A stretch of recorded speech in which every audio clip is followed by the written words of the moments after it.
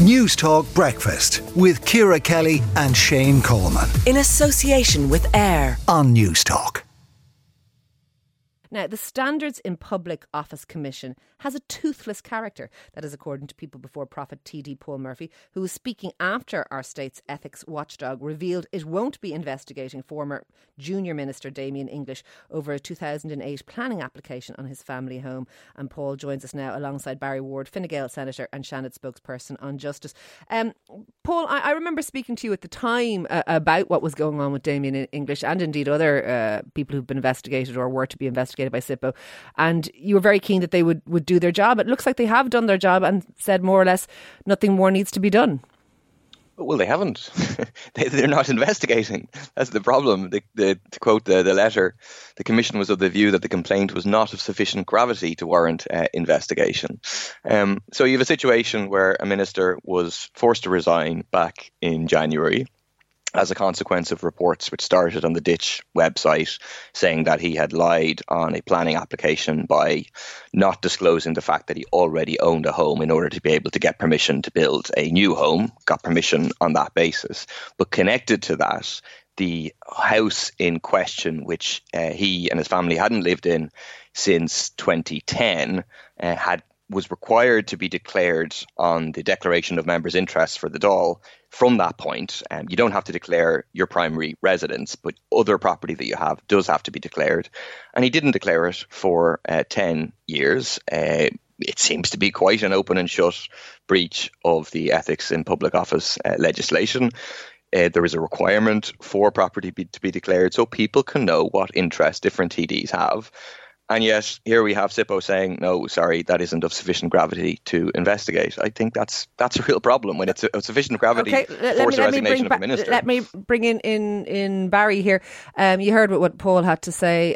Toothless, nothing to see here is not good enough under these circumstances. Well, I think there are two issues here. The first is in relation to the complaint that Paul made in relation to Damien English, and the difficulty here is that Paul doesn't like the answer. It's nothing to do with the powers of SIPO or otherwise. SIPO did look at this and they decided there wasn't anything to be investigated. They decided they didn't need to investigate it. And the reason that we have organisations, agencies like SIPO is that they're independent of politics, they're independent of the individuals, and they're not going to be using this to score political points the way Paul is, and that's why they're very, very important. But the other issue is about the powers of SIPO, and actually Paul is following the government in this regard because it's in the programme for government that we would increase the powers for SIPO. That's something that is government policy. There is a bill in preparation at the moment, and the Department of Finance has already said that they're going to do that. We're expecting the publication of that bill this year. But again, the reason that we need that is to ensure that there are changes and updates in the law in relation to ethics. But there should be absolutely no concern and absolutely no confusion about this. The decision that SIPO made has nothing to do with its powers. It did examine the complaint that Paul made, and it made a decision that it didn't need to investigate this. It's nothing to do with its powers. So there are two separate issues there, and I think we need to step back from the political point scoring that's really involved in this. Okay, so Paul, the nothing to see here, they did look into it and decided that they didn't have to go any further with it. You just don't like the answer, and you're also pushing an open door because their powers are to be increased anyway.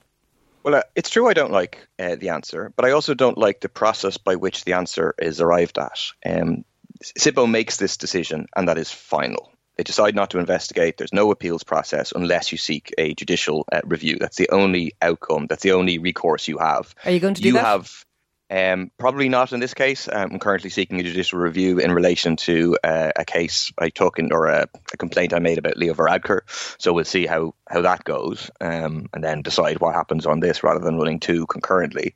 But there is a problem here whereby it seems, for example, that Damien English made certain assertions to SIPO. We don't know if they investigated those assertions. They certainly didn't come back to me with a response to respond to any of those things. So that's one of the things that need to be reformed about SIPO is the way in which these preliminary decisions are made with no possible basis for appeal. Can I just ask you, Paul, Damien English has resigned as minister. Like, what kind of sort of punishment or penalty do you want for the man? Do you want him in the public stocks? I mean, he's lost his position over this. Is that not fair enough and enough? What I think we need to have in these situations is to have investigations and published reports. So then the public can make up their own mind. I'm not particularly calling for. So you think extra every sanctions on complaint people needs like to that. be investigated, even I if think every- even if SIPO thinks, well, already the person has resigned, so really doing more than that at this point is kind of pointless? Yes, I do, because I think the public has a right to then make a judgment at the next election as to whether they want to re-elect people or not, in the knowledge that SIPO has made this or that finding about someone. I mean, that is one of the things about SIPO about the powers of SIPO that needs to be reformed is, for example, once TDs are no longer TDs, they're out the gate. SIPO has no power to investigate them. That needs to be changed. SIPO needs to be given well, it looks the like power that to may be changed. Can I just ask you, if you really feel this strongly, why not run why not run multiple judicial reviews at the same time about other politicians who you oppose? Because it could cost tens of thousands of euros, and I don't have tens of thousands of euros sitting around to do that. Okay, so that's a problem. Okay, Barry, is that fair enough? That what Paul is just saying, that he doesn't simply can't finance what Paul seems to want to do is to make a complaint, then when he gets an answer he doesn't want, to be able to continue to trundle that on and second guess what SIPO has. And as I said, the whole idea of having an agency like SIPO is that they are independent people who are professionals and know what they're doing.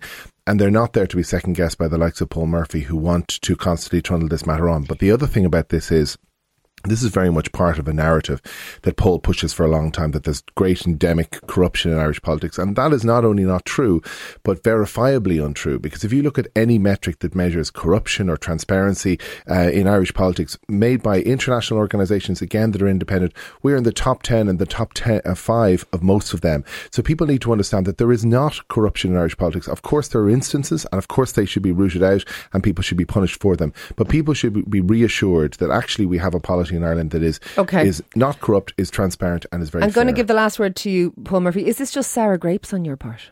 No, it's not. But people have the right to continue to believe that it was wrong what happened in terms of Damien English, that he was right to resign. What we're saying is that you can't keep Barry Ward ham in a array to serve your own agenda, Paul. But I don't know, how many ministers has this government lost as a result of breaches of ethics? You mean how many legislation? ministers have been accountable for mistakes that have been made, who have taken responsibility have for been mistakes forced to resign? So the idea, that's I a don't. totally different issue.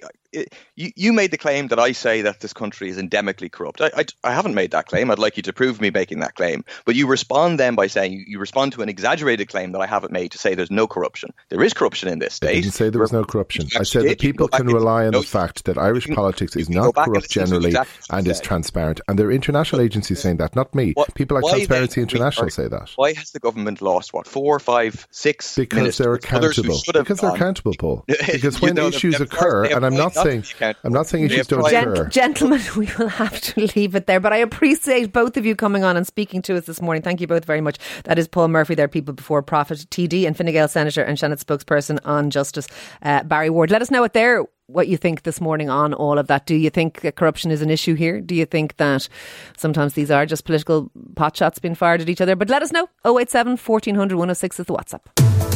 Newstalk Breakfast with Ciara Kelly and Shane Coleman. In association with AIR. Weekday mornings at 7 on Newstalk.